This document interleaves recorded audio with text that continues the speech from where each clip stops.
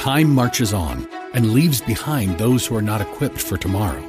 We cannot predict what will happen in the future, but we at Regent University aim to prepare you for it. With world-class professors in over 150 programs, the opportunities to find success in your field are many. So don't let tomorrow pass you by. The journey to your brightest future begins here. Visit regent.edu/learn more. Welcome to Conversations with Cynthia. Over the next hour, you'll have the opportunity to listen to Cynthia Hiett, an internationally recognized therapist and life management expert in private practice, with offices in Phoenix and Scottsdale. As a captivating communicator, Cynthia engages, energizes, and inspires her audiences to become all God created them to be. For more information on Cynthia's diverse background, log on to CynthiaHiett.com. That's CynthiaHiett.com. Let the next 60 minutes inspire, motivate, and encourage you to become your own best version. Now, here's Cynthia. Well, welcome to Conversations with Cynthia. So glad that you joined me today. And today we are talking about the issue of trust. Now, back in 2015, we also did a show on trust, and I'm going to get from the archives that date. So if you want to look on the podcast, you can also listen to that one. And that was about trusting God. So this is more about trusting other humans, trusting ourselves, and what the dynamics are when it comes to trusting and how we trust and how we do it well, and what gets in the way of why we don't trust well. So I'm sorry we have some strange sounds happening.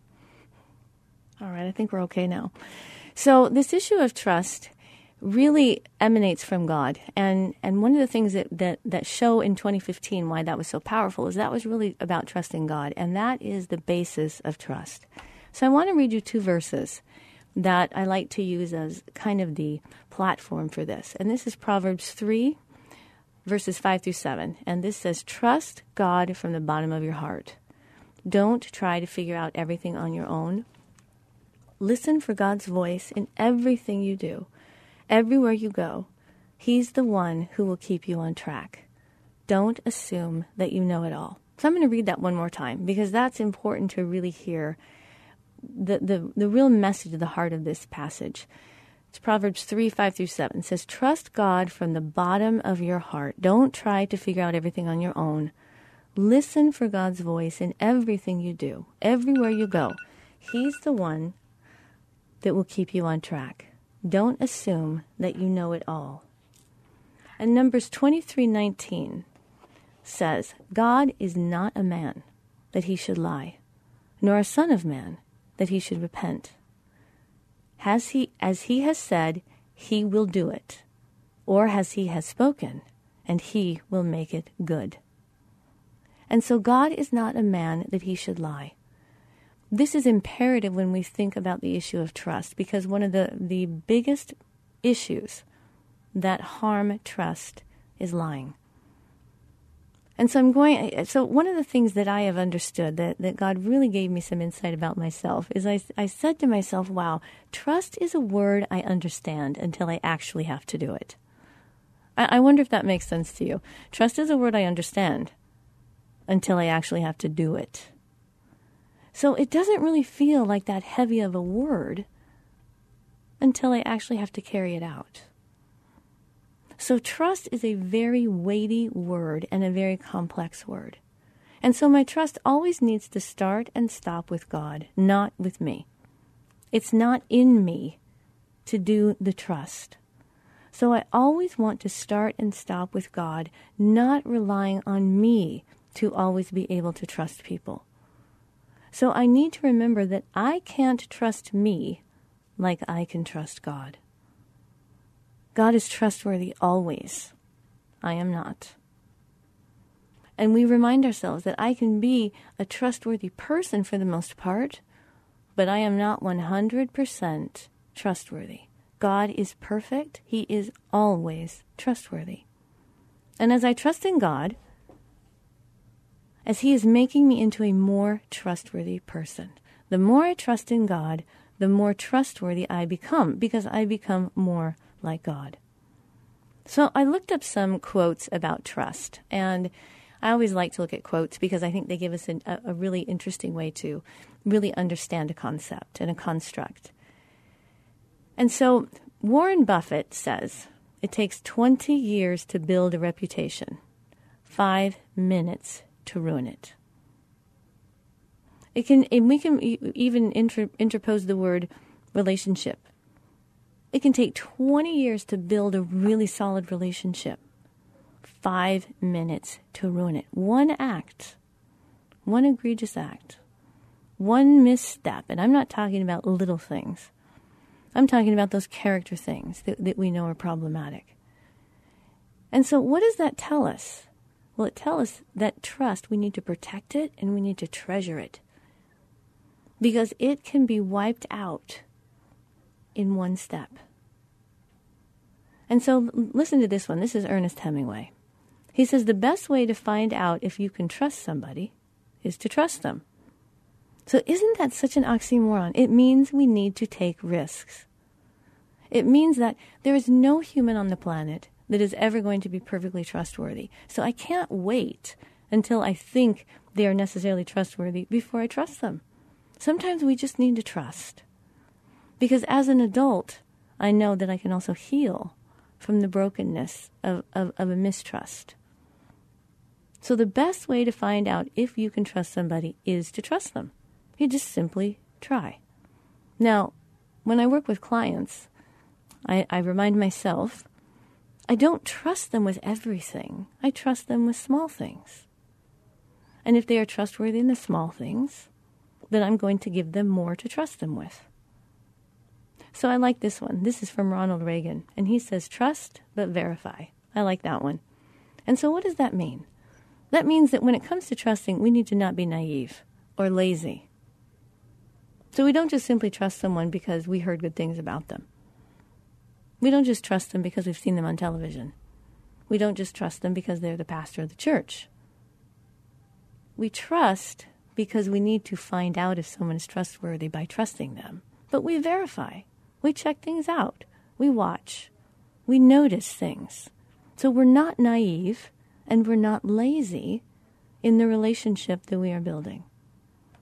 I have one more for you. This is Ralph Waldo Emerson. And he says, wise men put their trust in ideas and not in circumstances. I mean, that one's very powerful. Wise men put their trust in ideas and not in circumstances. So when we look at the word circumstance, what we're saying to ourselves is things may not be always as they seem. And time always tells. So I need to be mature enough to allow for time.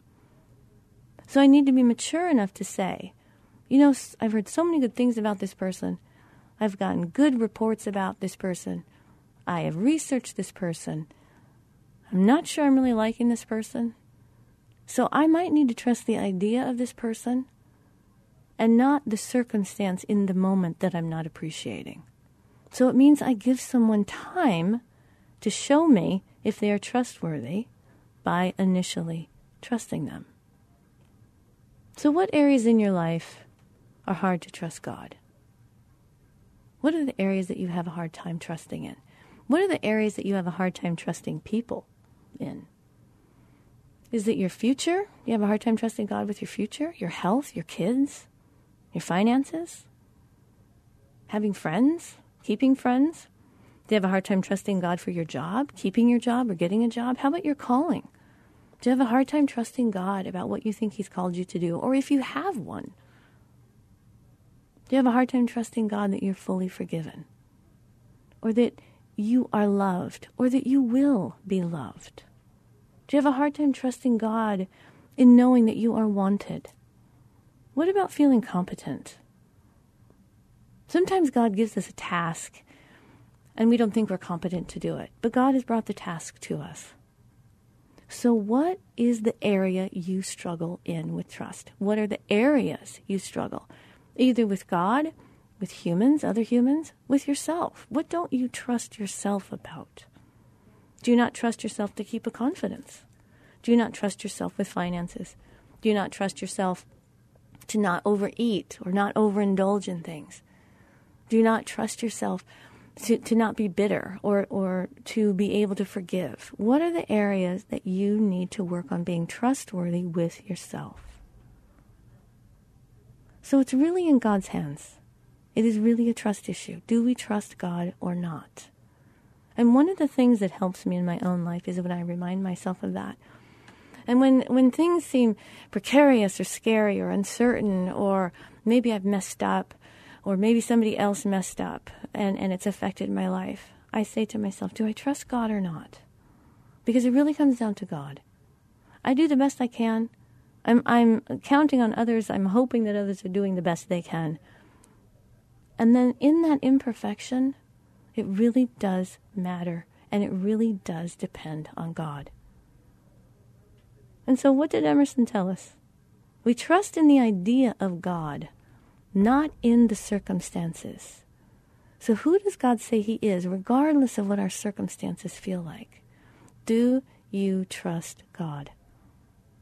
And if you don't, if you struggle with that, and I think if we were to all be honest with ourselves, we might say, yeah, we trust the idea of trusting God. Yeah, we like that idea. But do I really trust him? And I think if we were to be honest, we would say that there are times in my life where I might not trust God. I might not trust him to do what I think he needs to do. Or that he really cares about me, or really loves me, or is going to really be there for me. So we're going to talk in this next segment about how trustworthy our God is. I'm going to give you this really amazing statistic. It says that there are 31,174 verses in the Bible. And that Psalms 118 verse 8 is the middle verse of those 31,174 verses. And that verse says, it is better to trust in the Lord than to put confidence in man. Is that so fascinating? That's amazing to me. So it's interesting and instructive that God's absolute trustworthiness should be mentioned in that verse. The very core middle of the Bible says, it is better to trust in the Lord than to put confidence in men. Now that does not mean we don't trust, because trust is the cornerstone of relationship. We can't have relationships without trust. But what God is saying is, don't put man before me. It's better to trust in me than to put all your confidence in a mortal. They will let you down. I will not let you down. And so throughout the Old Testament, we're reminded of the fact that God can be trusted at all times and in all circumstances. And so I'm going to give you a couple of verses, and then we're going to go into the break. Psalm 62:8, Psalms 56:3, Job 13:15, and Isaiah 50:10. I encourage you to look those up. This is Cynthia Hiett with Conversations with Cynthia. Join me in the next segment. Make sure that you see all the different shows on the podcast, which is on iTunes, Stitcher, SoundCloud. Thanks for joining me. I'll see you in the next segment. I hear the whispers in my thoughts. Well, welcome back to Conversations with Cynthia. I'm Cynthia Hiett. Thank you for joining me today. If you're just tuning in, I want to make sure that you can find me on my website at CynthiaHiett.com. It also has many of the shows, the most current shows. You can also find these shows on different podcasts such as SoundCloud, iTunes, and Stitcher. And you can listen to the shows in their entirety. And so we're talking about the issue of trust and what trust really is. And I was ending that last segment by saying that there are 31,174 verses in the Bible, and that Psalms 118 verse 8 is the exact middle verse of the Bible. And it says, it is better to trust in the Lord than to put confidence in man. Now, that does not mean, again, that we don't trust mortals. We have to trust mortals, otherwise we can't have relationship with people. But it does mean that it's better to put our trust in God than it is to rely solely on a man, on a mortal. So throughout the Old Testament, we get reminded of the fact that God can be trusted. And there are no less than 76 references to trusting God. And in the New Testament, we use actually the word faith, which is equivalent to the Old Testament use of trust. So how we are to understand what it means to have trust in God. See, the word trust means to have confidence in, to be sure about, to lean on, to depend upon, to take refuge. Trust and faith in a person or in God means it implies a firm belief in the reliability, the honesty, the strength, and the ability of that person or thing. So we trust, like let's say you live on the second floor of the building, we trust that floor is going to hold you. We have faith in it. I have faith in my car. Now, you have to remember that this is what God is talking about. Ultimate trust and faith is solely relegated to God. But that does not mean that here on earth we don't trust and have faith in certain things, in certain people. So, think for a moment how hard it would be to get through a single day without exercising trust. See, I trust that other drivers are going to stop at the stoplight. It's the fabric of our whole living. It's the fabric of our whole society and of the whole earth. We trust that the oceans are not going to overwhelm us. We trust that the sun isn't going to move too close and burn up the earth. We trust these things without even knowing that we trust it. We trust the air that we breathe. And so this text, that it is better to trust in the Lord than to put confidence in man. We might just ask, why is it safer to trust in God than trust in man? Well, let's look at one of the reasons that we want to trust first in God, then in mortal man. So we know that God is totally trustworthy. Men are not. David was betrayed by men, Absalom, Saul, and it's possible that maybe you and I have been disappointed by people we have trusted. I know I have. I have had several people in my life, numerous people actually, that have let me down terribly, that I loved very deeply. And so we're going to talk in the last segment about the issue of trustworthiness versus being perfect. And that if someone is trustworthy, that does not mean that they are perfect. It doesn't mean they won't make mistakes. So God is totally trustworthy. God is almighty. On the other hand, man is limited. God is good. On the other hand, man is selfish.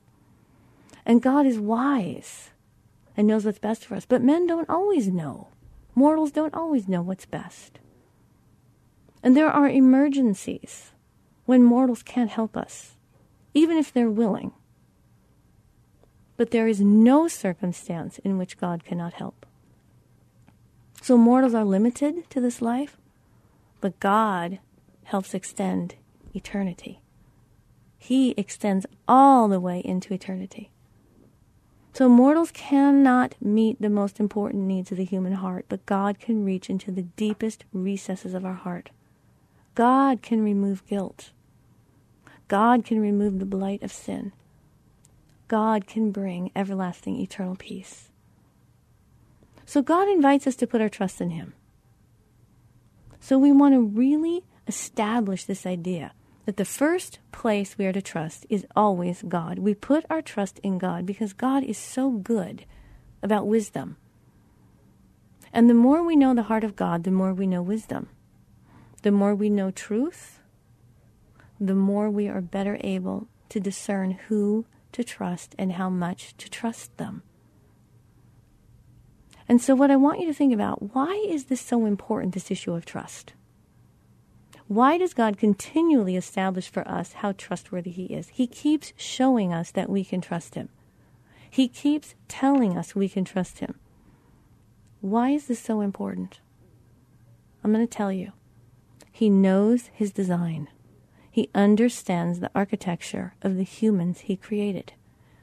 Trust is the first stage of development in every human life. It is the first building block that all other developmental processes are built upon. Trust is the first thing you learn as soon as you are out of your mother's womb and are being cared for by mortals. Trust is the first thing you learn. So I'm going to talk to you about this issue of trust. And what this idea, this developmental process, is called trust versus mistrust. And what this does at an existential level in your little psyche, it's not necessarily a cognitive understanding at that point because we're infants, but the trust versus mistrust developmental process actually is answering the existential question for me as to whether or not I can trust the world.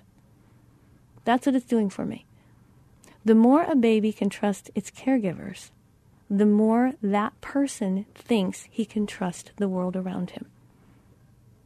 And this is imperative for being able to take risks in your little life.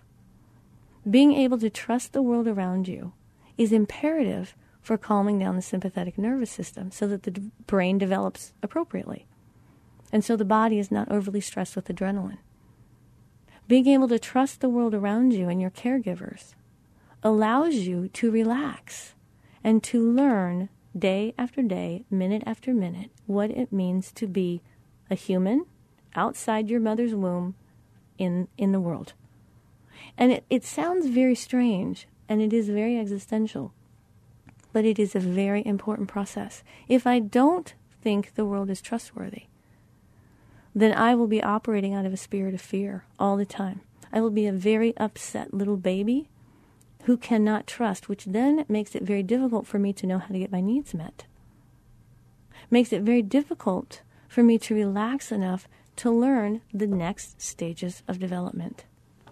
And so this trust versus mistrust is the first stage, and this is Erik Erikson's theory, and it centers around that infant's basic needs being met by parents and the interaction leading to trust or mistrusting them. So this is an essential issue of truthfulness of others. And remember, truth is one of the things that causes us to be able to trust. Are my parents truthful caregivers in terms of the way they are caring for me? Do they truly love me? This is Cinthia Hiett with Conversations with Cinthia. Join me in the next segment as we talk more about this developmental process of trust versus mistrust. Make sure you check out the website at CinthiaHiett.com. Have a blessed day if I don't get to have you in the next segment. I hear the whispers in my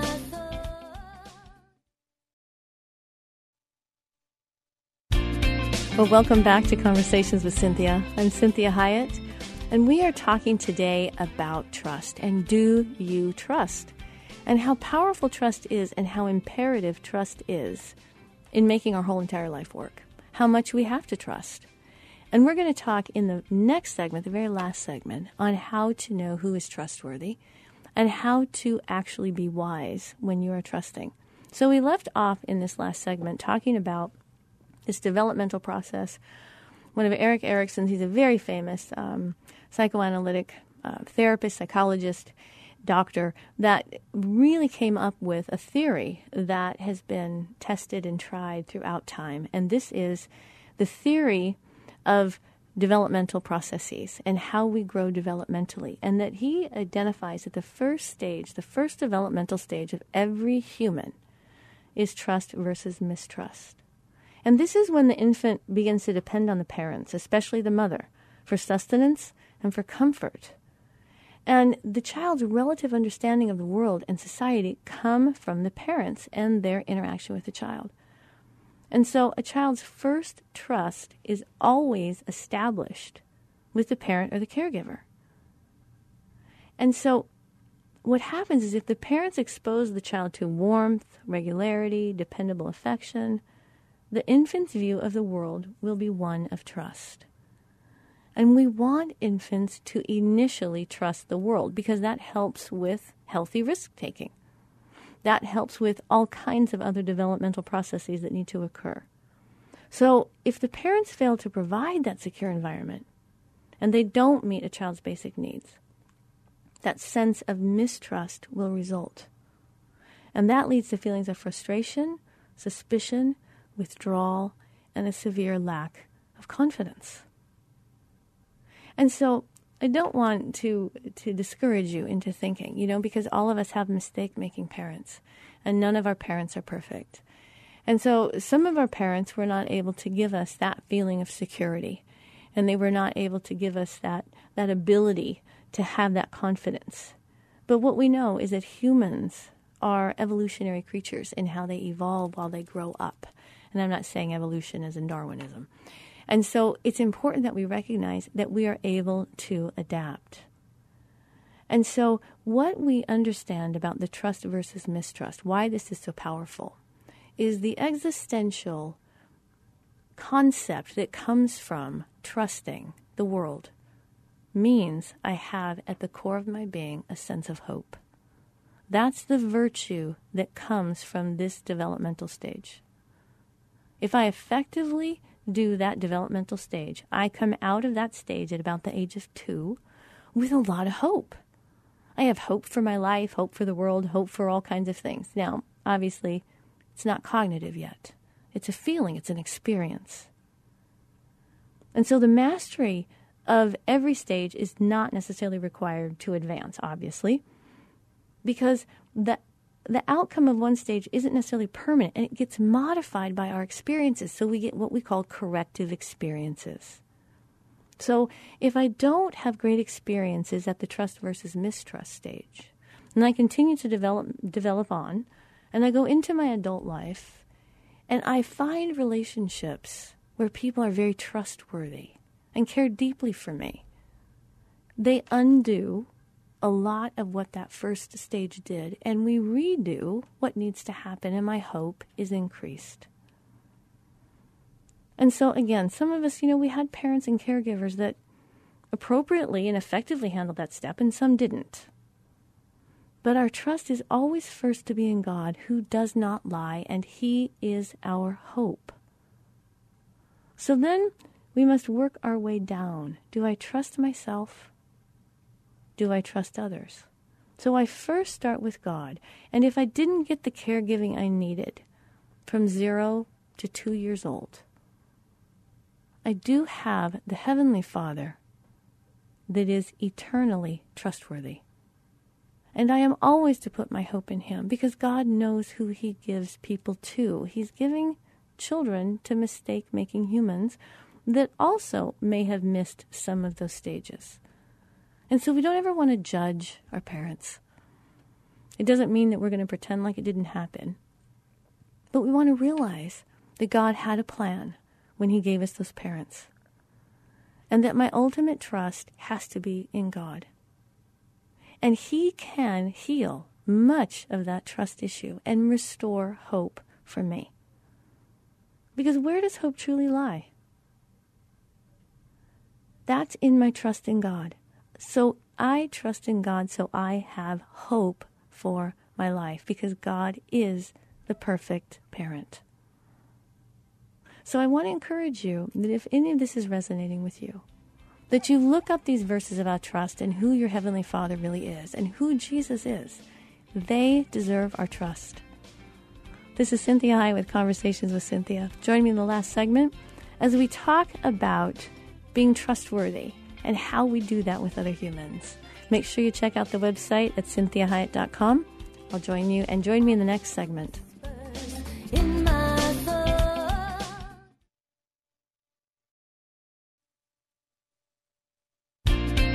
Well, welcome back. This is Cynthia Hiett with Conversations with Cynthia, and we are in the last segment of our show today on trust. And do you trust me? This is the question. Do you trust me? That's what we say to each other. That's what we say to ourselves. That's what God says to us. And so we talked about some developmental issues, which is the trust versus mistrust stage of every human's existence, and actually every mammal's existence. And so we begin to understand that trust is earned. And through history, it is built and established. God works hard at establishing trust with us. And so I like what this man is Dr. Dwayne C. Teway Jr., and he did his dissertation in 1993 on the 3 constructs of trust. And I really like how he breaks this down. He says that trust is the state of readiness for an unguarded interaction with someone or something. It's the state of readiness. It's like I get into my car, I'm ready. And I have an unguarded interaction with the car. I start it up, I expect it to turn on. I expect it to drive the way it's supposed to. I do this with people. I show up here at the station, state of readiness for an unguarded interaction with my producer, Jeremy, who is always very helpful to me. And I expect a certain interaction with him. And so this trust, what Dr. T-Way has identified, is that it's based on 3 components.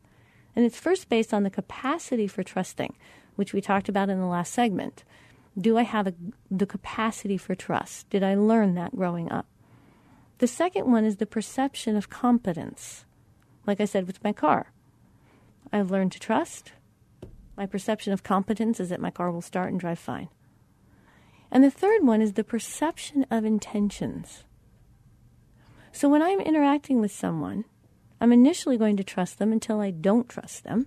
I'm not going to be suspicious and have a mistrust way of interacting where I won't trust you until you absolutely prove yourself to me. I'm going to initially trust you. And then what I'm going to see is, what's the competence?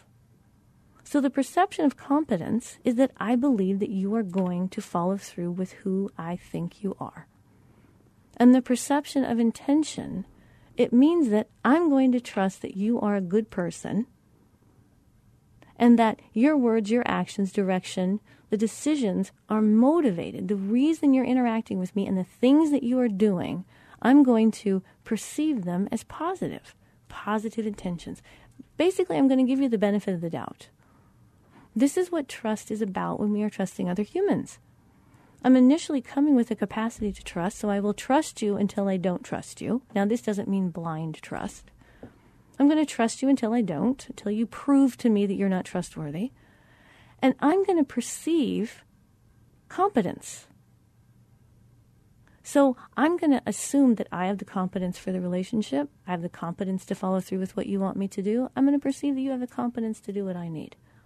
And then the third thing is, if you are not acting as competently as I prefer, I'm going to believe your intentions are good and that you can correct it. And I will give you space and time to correct it.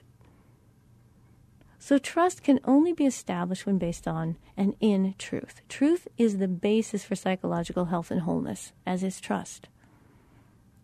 And so, as we discussed earlier, the first stage of psychological development in all humans is the trust versus mistrust. Can I trust the one caring for me? Can I trust the world? Well, truth helps me trust. See, when people are trustworthy, I experience truth, and truth always sets me free. This is why God takes lying so seriously. One lie can take down years of trust. Because truth is the bed that trust lies in.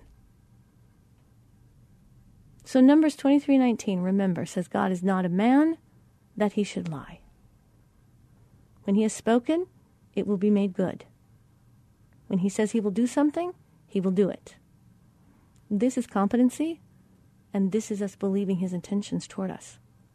So the power of trust is immeasurable. Think of the power Adolf Hitler had because people believed in him, trusted him. Think of the power, the enemy that Satan has over you when you trust his lies, when you believe his lies. But in contrast, think of the power you give a child when you believe in them, in their potential and their abilities. Think of how empowering it is when you trust a friend, you trust your spouse or your partner. Everything is built on trust. That's the bedrock of this world. We trust that the solar system will stay in place. So one of the most valuable things I teach my patients is the issue of trust. I teach them how to trust, who to trust, when to trust, how much to trust, how to keep on trusting, as well as being a trustworthy person. So we all know how it feels when trust is broken. And or if we have broken another's trust. So more than anything, I want to give you a chance to be a trusting person again as you begin to trust. This time with some wisdom, so that you get the payoff of trusting with healthy risk-taking, not blind trust. So what happens when I don't trust? When I won't take a risk and trust God or another person? Well, without trust, I cannot feel or receive love authentically, and I can't give love authentically. Why is that? Well, because I will withhold. I will second guess, maybe paranoid, suspicious, all trying to protect myself, not realizing this only sabotages the effects of healthy trust. When I am not able to healthfully trust, I cannot truly feel hopeful or confident, and I will constantly second guess and doubt. And it will inhibit my relationships, my sense of belonging, and it results in a feeling that I'm not truly wanted or liked. So it will cause this struggle. It will create a struggle with fulfillment, connectedness, and feeling content. When I struggle with trust, I will feel mostly pleasure or pain, and life becomes very unidimensional. Now, this is very important. This is how people under the age of 12 feel. There are no shades of gray, which means my inability to trust you means I'm needing you to be perfect. And it means I watch everything. Every moment determines whether the person is trustworthy or not. Versus having the ability to trust until trust is broken. See, therefore, this person lives to avoid pain. The person that struggles with mistrust lives to avoid pain, always feeling as if they're surviving. And this results in pleasure-seeking behavior. This is surviving, it is not thriving. So firstly, we must remember we're no longer infants or little children, so trust is now a choice, versus children who have to trust and experience trust as a given. They just assume you are a trustworthy parent. So even if trust was broken or not perfect, which is inevitable to some degree considering we're being cared for by imperfect and mistake-making adults, we know that our past does not have to define or determine our future. We have a choice to learn to trust well and heal when trust is broken. As a result, here we go, we're going to address what it means to trust through the eyes of an adult versus trusting through the eyes of a child. Childlike trust is solely reserved for our Heavenly Father, for Jesus. They are the saviors of our soul. And so they get childlike trust. They deserve childlike trust. But as an adult, I have to trust through the eyes of an adult. So what does that mean? Adults do not live in a black and white world where things are either all or nothing, good or bad. As in, I either trust you completely or I don't trust you at all. We should never put another adult in the position to be perfect. It is a recipe for failure. A childlike belief is that I or you must be perfect to be trustworthy. So trustworthiness and perfection do not go hand in hand. I do not have to be perfect to be trusted. Because remember, we go back to Dr. T. Weiss, where he's talked about perception of competence and perception of intentions. Positive intentions do go a long way. This is what we have, positive intentions while I'm trying to be the person God called me to be. I'm doing the best that I can. And I care more about being better for you than you might. So this is the gift we give to one another, is that we continue to work on being the best person that we can be. So number 2, we consider and we develop our own levels of trust. So ask yourself, and when we talk about levels of trust, how quickly do I trust? What do I trust this person with? How much history is necessary for differing levels of information? That means how long do I need to know somebody before I start revealing certain things to them about who I am or my past? This is why for psychotherapists, we have that great big license and confidentiality, because the person's walking in and they're telling me all kinds of things the first time I meet them. Well, that's not wise to do with the average human. So remember, trust is earned and consequently treasured. This means if I mess up, I should be allowed to earn back your trust in a realistic manner. So when we talk about levels of trust, you as an adult need to decide, how quickly am I going to trust this person? What am I going to trust them with? What do I expect from them? How big is the misstep that they made? How long will it take to correct it and restore trust? So adults recognize and understand that trusting people is a risk. And God risks on us because God calls us friends. And we are a big risk. God is not a risk. We are a risk. And I continually tell my clients every day, relationships, people are a gamble. They are all a risk. And you need to be wise as to how risky that human is. So I acknowledge that I will be hurt, that I will have times of disappointment, etc. That I'm an adult, and I'm adult enough to forgive, as I will need forgiveness, and as Christ has forgiven me.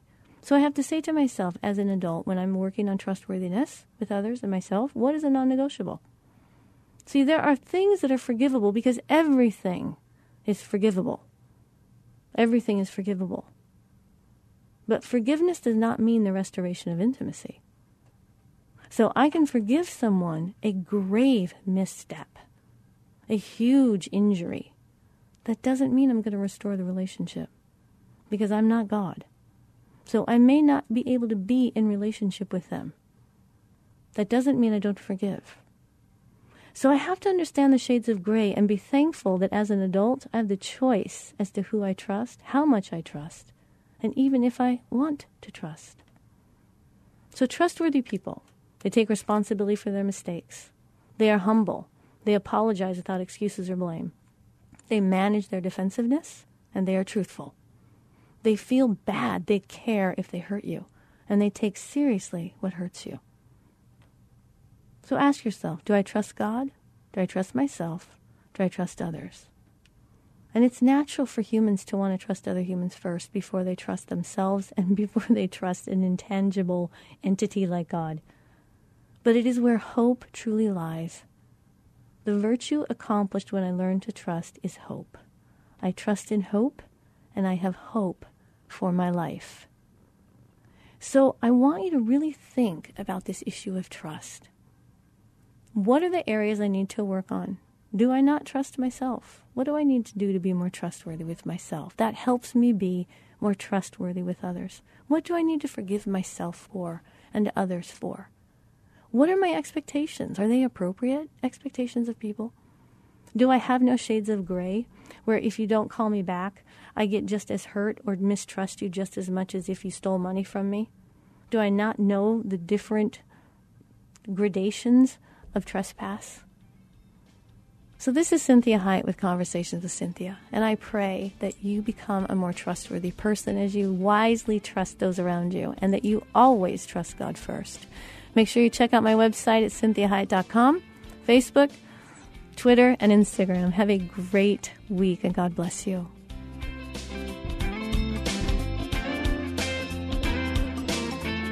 We hope this past hour has been encouraging, motivating, and inspiring to you. We'd like to remind listeners that this show isn't a replacement for professional counseling or therapy. The messages and teachings shared during this show are given as a way to teach listeners with ideas and insights about how to become your own best version. Cynthia is available as a keynote or guest speaker for corporate or spiritual events. To contact Cynthia, go to CynthiaHiett.com. If you missed any part of this program, you can hear a replay at any time at faithtalk1360.com. Join us again next Sunday at 4 p.m. for Conversations with Cynthia on Faith Talk 1360 KPXQ.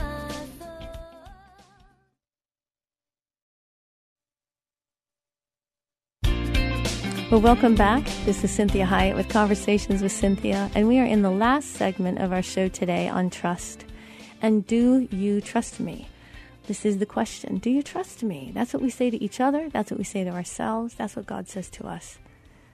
And so we talked about some developmental issues, which is the trust versus mistrust stage of every human's existence and actually every mammal's existence. And so we begin to understand that trust is earned.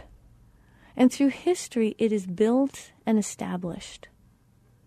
God works hard at establishing trust with us. And so I like what this man is Dr. Dwayne C. Teway Jr., and he did his dissertation in 1993 on the three constructs of trust.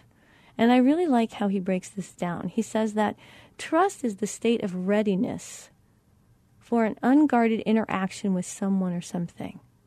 It's the state of readiness. It's like I get into my car, I'm ready.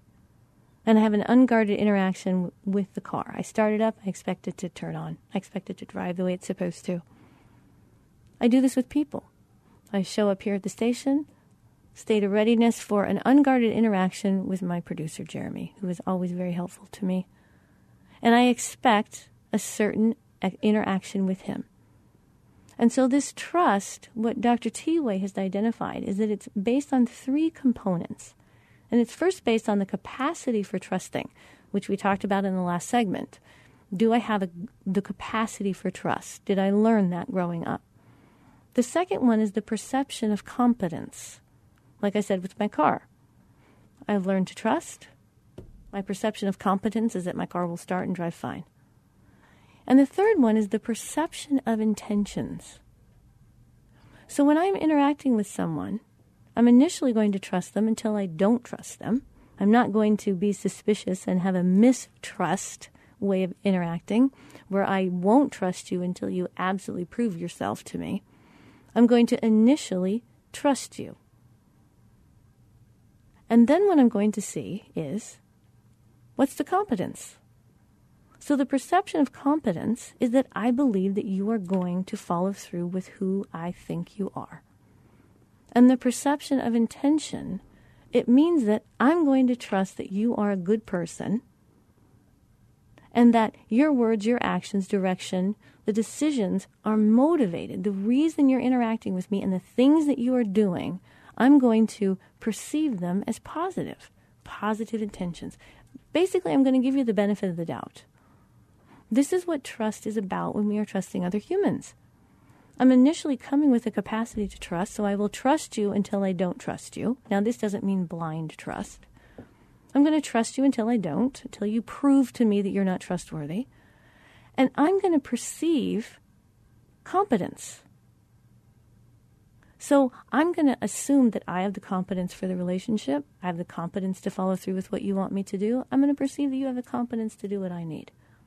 And then the third thing is, if you are not acting as competently as I prefer, I'm going to believe your intentions are good and that you can correct it. And I will give you space and time to correct it. So trust can only be established when based on and in truth. Truth is the basis for psychological health and wholeness, as is trust. And so, as we discussed earlier, the first stage of psychological development in all humans is the trust versus mistrust. Can I trust the one caring for me? Can I trust the world? Well, truth helps me trust. See, when people are trustworthy, I experience truth, and truth always sets me free. This is why God takes lying so seriously. One lie can take down years of trust. Because truth is the bed that trust lies in. So Numbers 23:19, remember, says God is not a man that he should lie. When he has spoken, it will be made good. When he says he will do something, he will do it. This is competency, and this is us believing his intentions toward us. So the power of trust is immeasurable. Think of the power Adolf Hitler had because people believed in him, trusted him. Think of the power, the enemy that Satan has over you when you trust his lies, when you believe his lies. But in contrast, think of the power you give a child when you believe in them, in their potential and their abilities. Think of how empowering it is when you trust a friend, you trust your spouse or your partner. Everything is built on trust. That's the bedrock of this world. We trust that the solar system will stay in place. So one of the most valuable things I teach my patients is the issue of trust.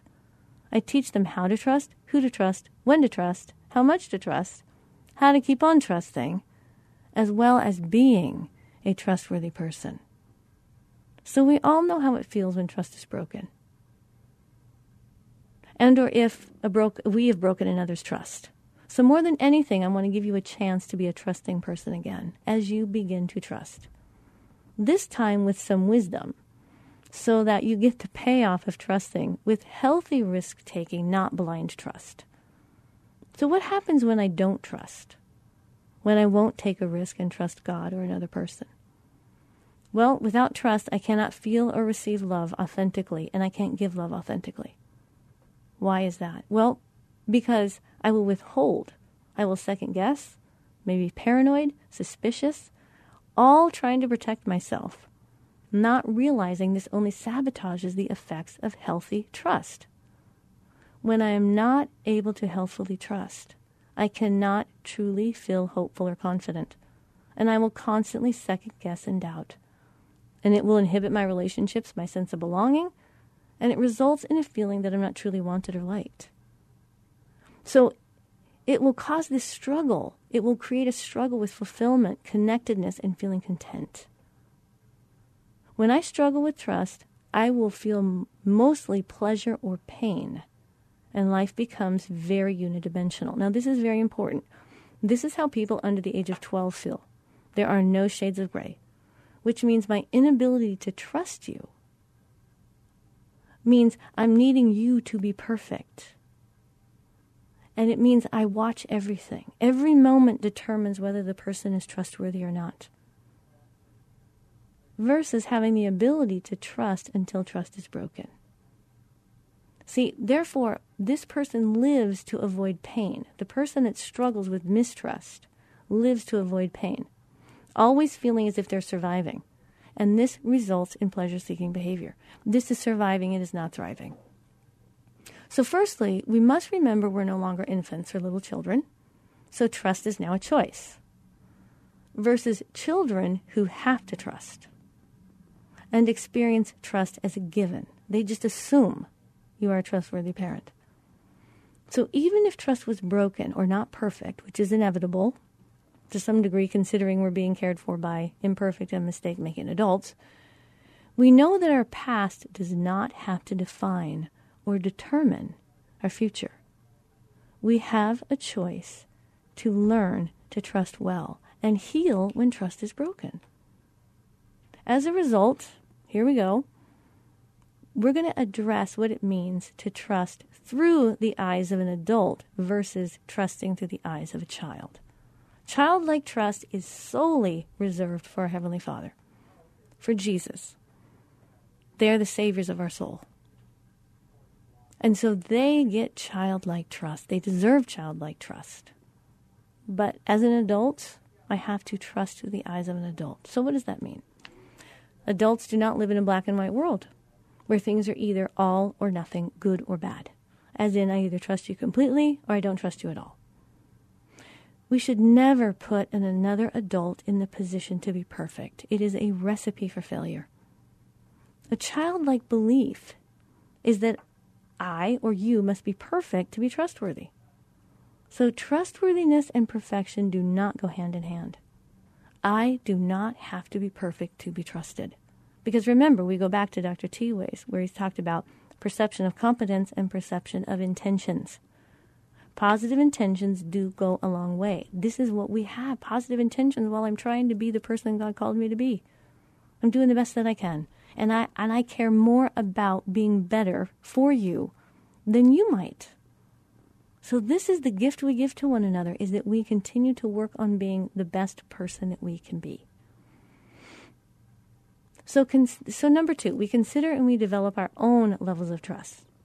So ask yourself, and when we talk about levels of trust, how quickly do I trust? What do I trust this person with? How much history is necessary for differing levels of information? That means how long do I need to know somebody before I start revealing certain things to them about who I am or my past?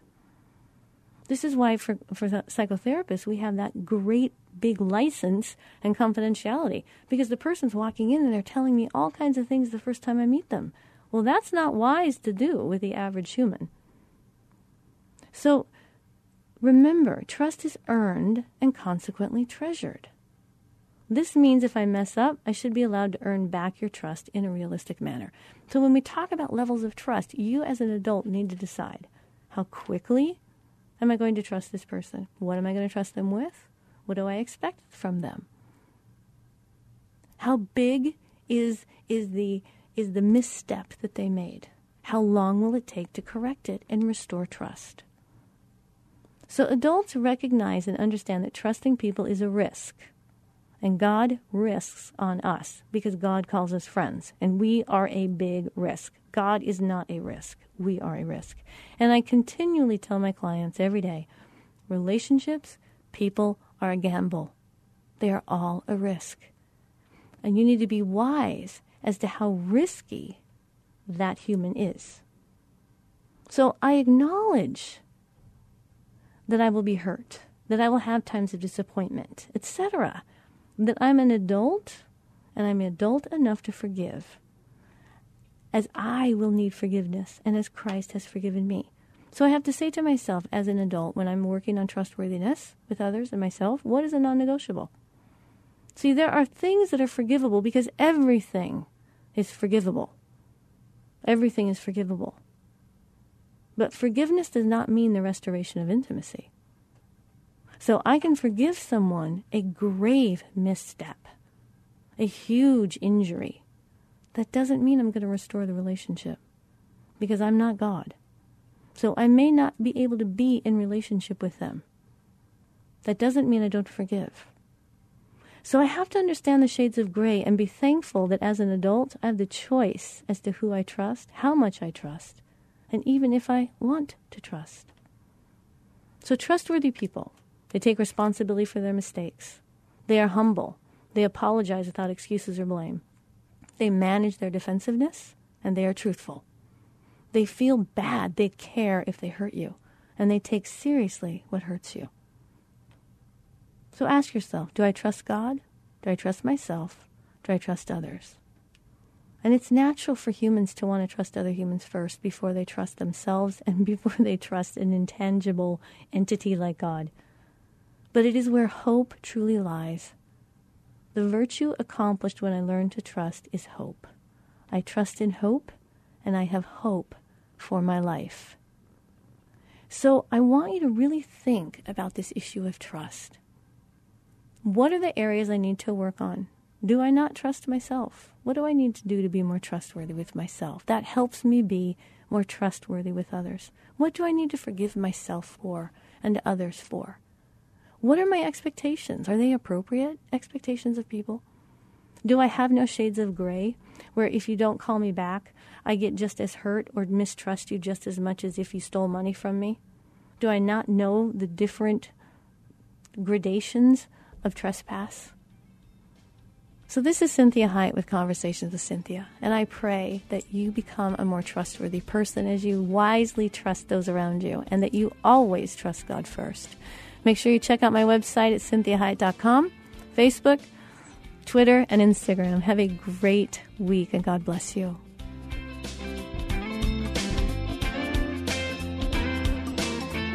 We hope this past hour has been encouraging, motivating, and inspiring to you.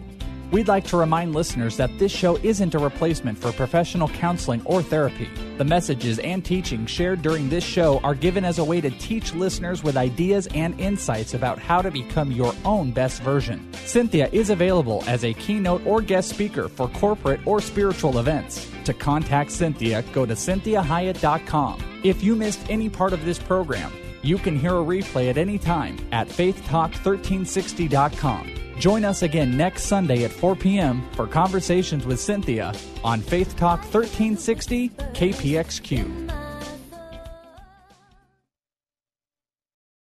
Lots of channels, nothing to watch, especially if you're searching for the truth. It's time to interrupt your regularly scheduled programs with something actually worth watching. Salem News Channel. Straightforward, unfiltered, with in-depth insight and analysis from the greatest collection of conservative minds like Hugh Hewitt, Mike Gallagher, Sebastian Gorka, and more. Find truth. Watch 24/7 on SNC.TV and on Local Now, Channel 525.